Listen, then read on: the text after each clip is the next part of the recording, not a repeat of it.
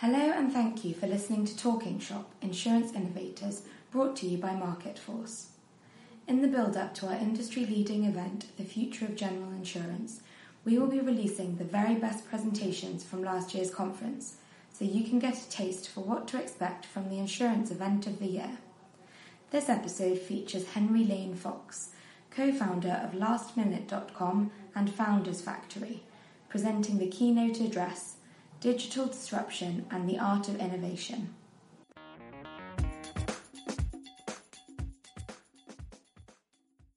Great, thanks very much. Lovely to be here. Hope you've all had a good morning so far. So I get the wonderful title, Digital Disruption and the Art of Innovation. I'm not going to sit here, actually, and talk too much around disruption.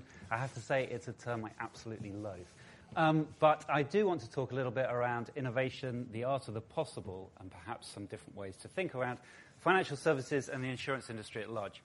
But before I do that, I'm just going to give a little bit of background on me and what I do. So I've spent 20 years, really, I guess, in digital, really working on all kinds of new technology propositions. I never had a job, didn't really want to go and do that. So I've been fortunate. I've always been in a situation where I've kind of decided my own career.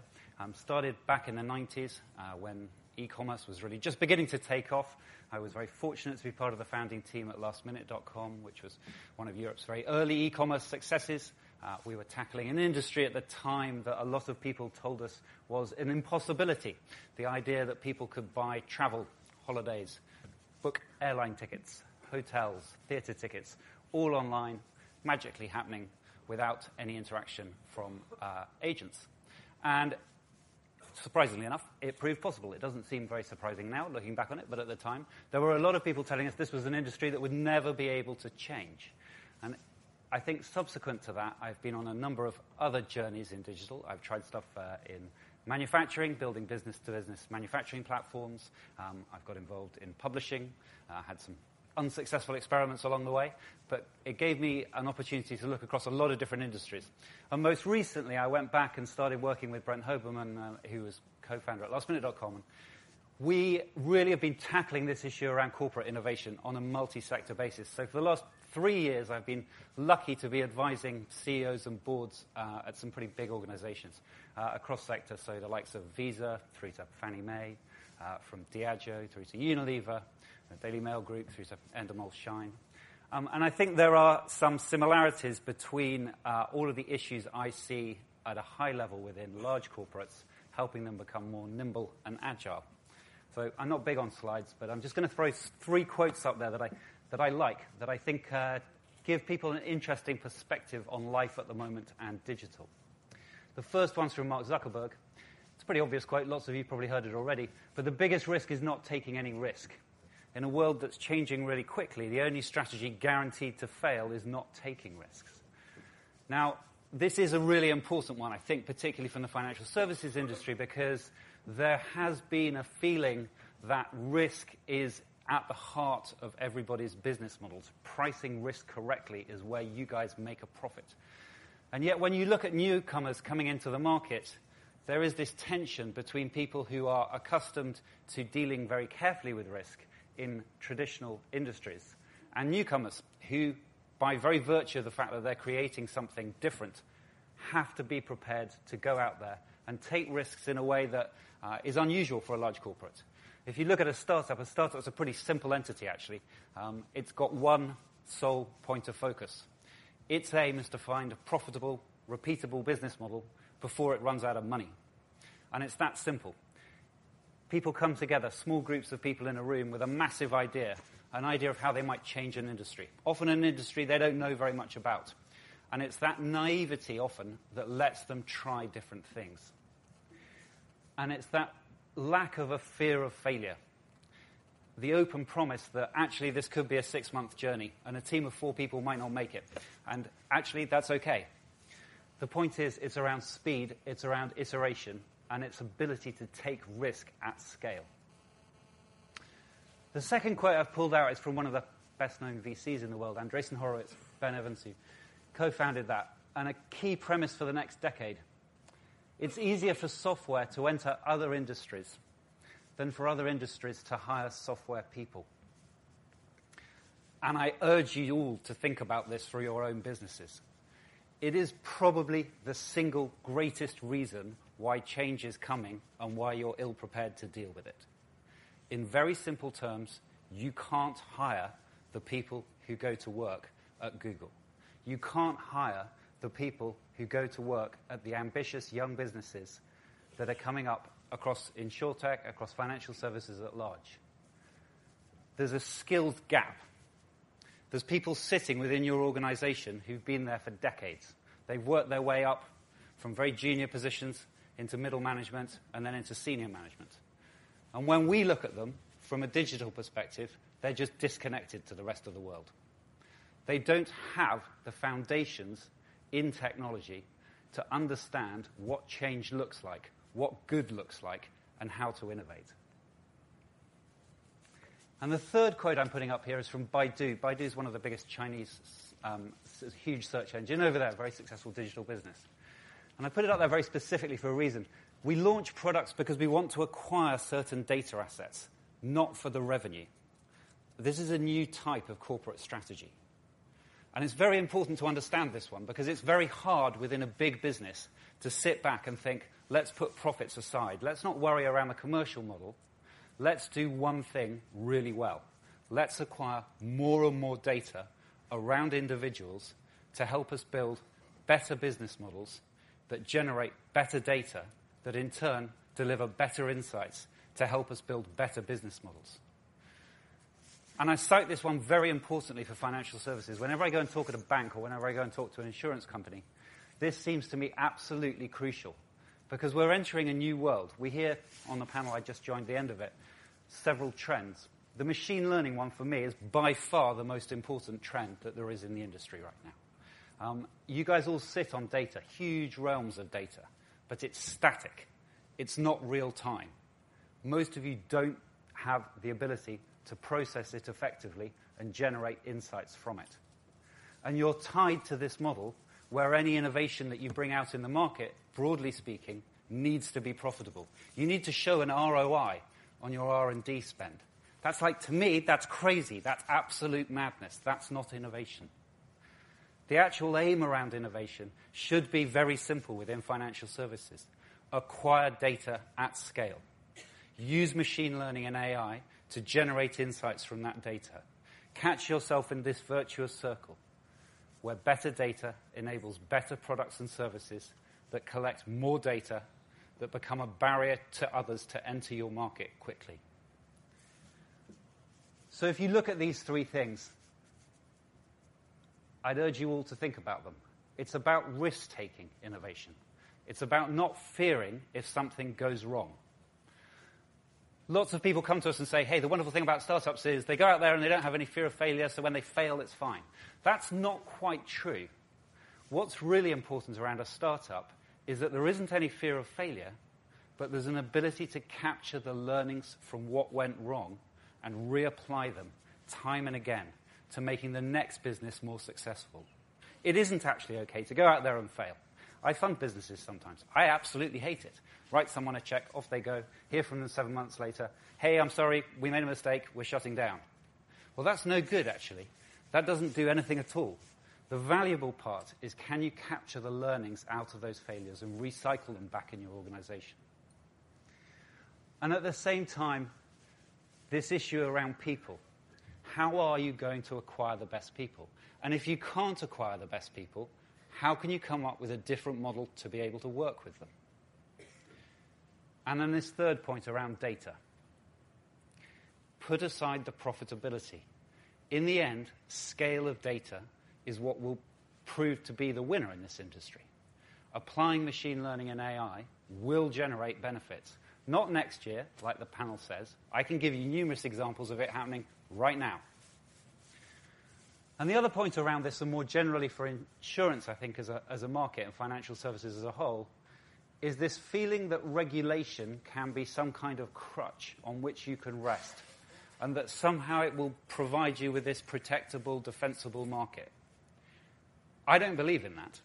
I don't know any VC who believes in that. I don't know any startup who worries around regulation overly. They probably do when they talk to you a little bit, but that's pandering to you. They don't care. regulation changes.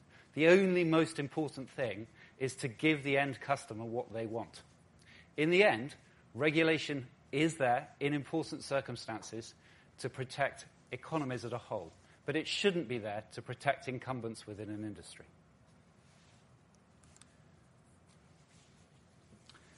So there's a quick cartoon here. It's a bit of a cheap joke, actually, but it has some important elements behind it. When I go in and I talk to a lot of corporates, there are lots of problems that exist within them. But fundamental to everyone I see is that unless the CEO at the top of that business really buys into change, it won't happen. And it's not a question of incremental change, trying to make something marginally better than has existed to date. It's a question of trying to make things 10 times better. It's a question of trying to capture the art of the impossible and to test with totally different business models, products, and services to drive benefit. That doesn't involve keeping things the same as they have been. That involves being a bit braver than this. It's an understanding that your business is going to change. The people in your business are going to change. You can try to reskill and retrain individuals, but largely it doesn't work. Most of the advice we give to people in very large businesses who really are serious about digital transformation is that first off, you need to set a vision that's credible, that's set by the CEO and the board as to what your business may be able to become in the future. And the second point behind that is then to provide the right support to individuals across your organization to help retrain them to understand technology and digital. But while you do that, to understand that 2/3 of the individuals aren't going to make the journey. They're going to go. They won't be good enough. You will have to replace them. And when we look further down the line in these industries, most of these jobs have an ability to be automated. I wake up every single morning and I ask myself the same question within all the businesses I've set up and the ones I run now. How do I turn any function I see into a piece of software? I challenge myself daily. How can I make myself into a piece of software? That's a different way to think. I wish more people did it on the large corporate side, but they won't. One of the ways you can reflect and look on this most easily is to look at the nature of corporate boards. If you took all the PLCs in the UK and you added up the number of people who we would consider technology-first individuals sitting on those boards, you have a handful, literally a handful. I know it, I see it up front. My sister gets rung every week to go on another board. Brent sits on lots of boards. There aren't enough businesses thinking differently about taking young talent who understand emerging technologies and putting them in very senior positions within a business. Whether that's mentoring a CEO, or whether that's on the non-exec board, or a specific advisory boards. And this is problematic for people trying to drive change. If you don't have role models within an organization who people can aspire to be like, you have yourselves a really big problem. So we've been thinking about this a lot, and we built a new model. We spent ages thinking around what the right way would be to try to help traditional corporates actually benefit from digital and technology. So in the middle of last year, Brent and I got together and we launched something called Founders Factory. Now, the very simple premise behind Founders Factory was that if you can take the great things that exist in traditional corporates, audience scale, market insight, international reach, understanding of local markets, and you can couple that with very, very ambitious technology entrepreneurs and very experienced operating team who are digital first, what could you build? So we went out and we spoke to corporates in lots of different sectors, and we tried to find some forward-thinking corporates.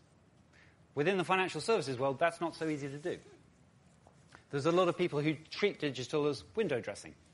There are a lot of people who believe, yes, there's a change coming, but we're 2 years away from it. So let's not worry about it overly now. Let's just put a little bit of our budget aside and test some different models. And we'll do some press releases, and if stuff doesn't work, so be it. in the end, we're a regulated industry, and we'll be here in 10 years' time. And it's that dangerous sense of entitlement that we wanted to change. So we're pleased we've managed to bring together some really big businesses. L'Oreal, the world's largest cosmetics group. Guardian Media Group, one of the biggest free news publishers in the world. Aviva, someone from your own industry, actually a progressive business trying to change. EasyJet, one of the great innovators from the world of travel. Holtzbrinck Macmillan, one of the largest education players on the planet. And the logos you probably can't read, China's largest private equity fund, CSC, massive manufacturing conglomerate in China. And we brought all these businesses together for a very simple reason. We actually believe that creating new business models that are sustainable in the future are best done together. When you think about insurance, as we heard on the last panel, there is a difficulty with insurance. You're not going to own the end customer in the way that you have to date.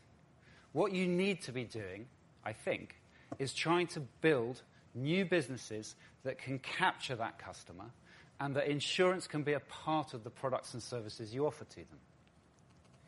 And we think the best way to do that is with different corporates supporting each other, layered on top with an incredibly experienced operating team. So what are we trying to do? Last slide, I'll talk after this. We're going to build and scale 200 technology businesses in the next 5 years. And we've already started. We raised a lot of capital, about 50 million, so we know we're going to be here for quite a long time.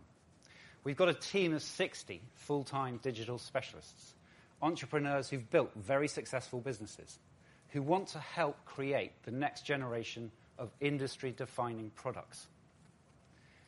And to do that, we're trying to work really closely with our investors. We're trying to get past this dilemma that corporates face as to how you partner with an early-stage business and how you build new businesses that compete with your own. It's very hard to do that internally. It's probably the single hardest thing there is, actually. So we came up with a different model. We'll sit in the middle. We'll sit in the middle between a great range of really big audience-scale corporates and very ambitious young entrepreneurs. And we'll attract the best global talent we can find to come and work with us here, very closely with our corporate partners and very closely with our operating team, to try and deliver an enormous amount of new value to customers, always wearing our customer hat first and thinking to ourselves, when it comes to things like insurance, why do we still consider things like life insurance that important? The way it's sold at the moment, very few people buy it, frankly. Very few people really understand the value of it. Why is that? Why is it the case that within the insurance industry at the moment, I have to be asked 350 questions before you'll give me a price? Why is it that there's more paper flowing around in the insurance industry than almost any other industry I've ever seen? And it's not an industry I know well. You do. All of these questions can be solved to some degree by creating a different range of products for consumers, talking to consumers in the methods they want to communicate with you, operating across different channels, operating nimbly, trying to create projects with a very, very limited budget, with no sense of entitlement, no feeling that they have to succeed, and trying to marry people who have genuine technology and digital skill sets back to our corporate investors. Because we do believe that the marriage of this very deep market understanding that exists within your organizations and very early stage ambitious individuals can produce some magic. And we're seeing interesting results at the moment, even at an early stage. Lots of businesses up here, none of them you'll have heard of yet. Skills Academy, new training platform helping struggling school students find better tuition, identifying pain points that exist for students in school, understanding where they're struggling within individual subjects, and marrying them up with subject matter experts out of school to try and train them to get them back up to scale. Things like Flourish. Flourish is a new data visualization platform. It's taking really static data and helping it come to life, generate insights from it, and let people tell stories with that data. Fitwel, a business we're working closely with Aviva, a business that's already collected 1 billion different data points from 1 million consumers around health and fitness and nutrition. How can you take that data and use it to better price insurance risk? Hello Car. You haven't heard about it yet. It's a simple premise. Goodbye dealers, hello car. We want to build a new e-commerce platform for cars. It's going to launch in January next year. And we know motor insurance is a hard sell, and it's becoming increasingly commoditized and awkward. So why not build the marketplace where you have all the demand, where you control the consumer, where you can then insert insurance as part of the product? It's not 2 or 3 years away. We're doing it now. People.io, a very interesting young business that's trying to build a new bank based on people's personal data, letting people take control of their data and license it to brands on an ad hoc basis and generate financial reward for themselves. It's inverting the way data moves across the web at the moment. All of these businesses, they're not UK businesses. People come to us from Turkey, from Pakistan, from Finland, some from the UK, some from America, but they all come here. They come to London because there's a great set of digital skills, and there are some wonderful corporates who are progressive enough to think around building truly differentiated international businesses. Some of the stuff we're looking at in insurance is interesting, and it was fascinating to me to hear the end of the last panel as to where people think what technologies will affect the insurance industry at large. So we're keen on blockchain. We like distributed ledgers. Rather than talking about it, we're actually putting it into practice at the moment. So we're running 3 different pilots at the moment, looking at life insurance, looking at property sales, and looking at the claims process of how you can automate a lot of the procedure around current insurance models on the blockchain. We started off in a very niche area of interest rate swaps and built a product there. We're broadening it out. It's a great business called Luther Systems, working very closely with Aviva. Incredibly ambitious Stanford graduates, very, very skilled technically, who are taking all the processes that exist across an insurer at the moment and trying to get to the promise of blockchain, which is to have central, transparent data sources that can enable a shift away from too much paper. What can you actually automate in terms of transactions, in terms of verification, in terms of documentation, and how can you use the blockchain to enable that? It is an exciting technology, but it isn't a year away, and if you're not working on it at the moment, you're falling behind. We're also doing a lot within machine learning and AI, as you may imagine. We have a whole sector dedicated to nothing but machine learning and AI, and how it affects pricing of risk. Also, how it affects better communication with customers, whether it's using natural language processing, whether that comes on a voice interface, whether you want to build a chatbot, whatever you may be trying to do. Fundamentally, AI can enable better automation and an increased personalization back to an individual customer or an individual business. And we're fortunate because we have some huge data sets. If you put all of my investors together, the data sets communally of all those businesses are incredibly powerful. So what happens when you begin to merge data from one business to another? What happens when I take Visa's transaction data and I take EasyJet's customer records? They've got 70 million here in the UK. And I take data from Aviva and I think, let's build a new type of insurance product for travel. Doing that together puts you in a very enviable situation. And deploying very advanced machine learning techniques can help move what is currently static data that's badly analyzed and badly used within your own organizations. Make it alive. Allow the consumer to get a personalized offering. Take away a lot of this horrible questioning that goes away up front. I'm not sure whether biometrics are quite the answer to that. I think there's more simple techniques, actually, with machine learning that may offer a better approach to give people the right products at the right moment in time. We're looking at building a care market because we actually think there's a huge problem, end-of-life services at the moment. So again, we're building a marketplace, confidentially at the moment, which will go live next year, around helping carers look after the elderly effectively. And there's a great insurance market within that owning that customer journey, owning the pain point of those individual consumers, and giving them a better end to their life helps us sell more effective insurance products. So we think very broadly around technology. We always want to own the end customer. If you don't, you'll be killed. Regulation isn't going to protect you. Capital amounts, they're not going to protect you either. The data you sit on by itself probably isn't that interesting. Capture new data. Build better models for your consumers. And do it quickly. Don't fear to fail. You can't get the talent that works in these businesses to work in your business. So don't try to. Invest in those businesses. Sometimes try to acquire those businesses. More often than not, partner with them. We're moving into a world where corporate partnerships matter, not just with startups, but with other corporates. And that's a different way to think. It's a different way to think at the board level, and it matters for survival. Disruption is a horrible term, but I like change and opportunity. And in the insurance market, things are beginning to change. And the lesson from every other industry within digital is that people underestimate the impact of change. And they sometimes overestimate the speed of that change. But change has started. And when it comes, it's going to change everything. Every single function within your business will look different to the future. Every different product, business model, channel to market, they all will be different to what they are today.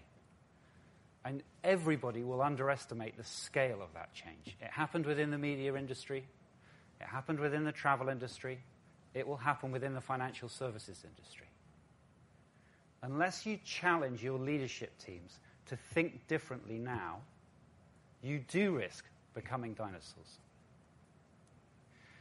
Disintermediation will happen, particularly within the insurance market. It's absolutely crazy to an outsider to draw a map of the insurance market and understand what products are sold by who, where, when. It doesn't make any sense to me at all. I'm just a customer. I want something very, very simple. I want it now. And there's a whole new range of products coming. You talk about cyber insurance. Cyber insurance is an interesting market. It's growing very quickly, actually.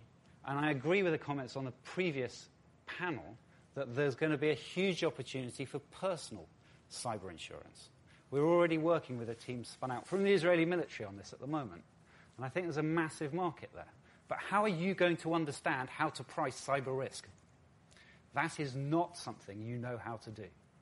So you need to find better ways to work with startups. You need to find better ways to move as an industry, to think constantly around automation and who owns that customer journey, and what your role to play in it is in the future. And at the same time, you need to retrain your staff. You need to do it quickly, and you need to understand most of the people working in your organization will not make the journey. You can worry about your profit margins, but that's the wrong thing to worry about. I don't worry about that. If I want to start a new business in insurance, I just want to create something that can scale and be profitable. That can operate on a very thin margin. Well, that's bad luck to you guys. Got nice fat margins at the moment. You won't have in the future. And the other point around it is I can build a global business very, very quickly now, which you struggle with. So don't worry around margin impact. Don't worry around profitability. Just think around data and how you give the best products and services now to the customers facing you. Thank you.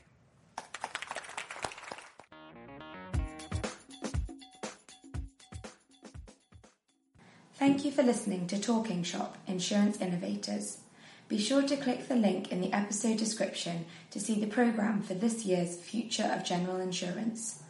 Follow us on Twitter at @insurance_inoff and like our Facebook page, Insurance Innovators.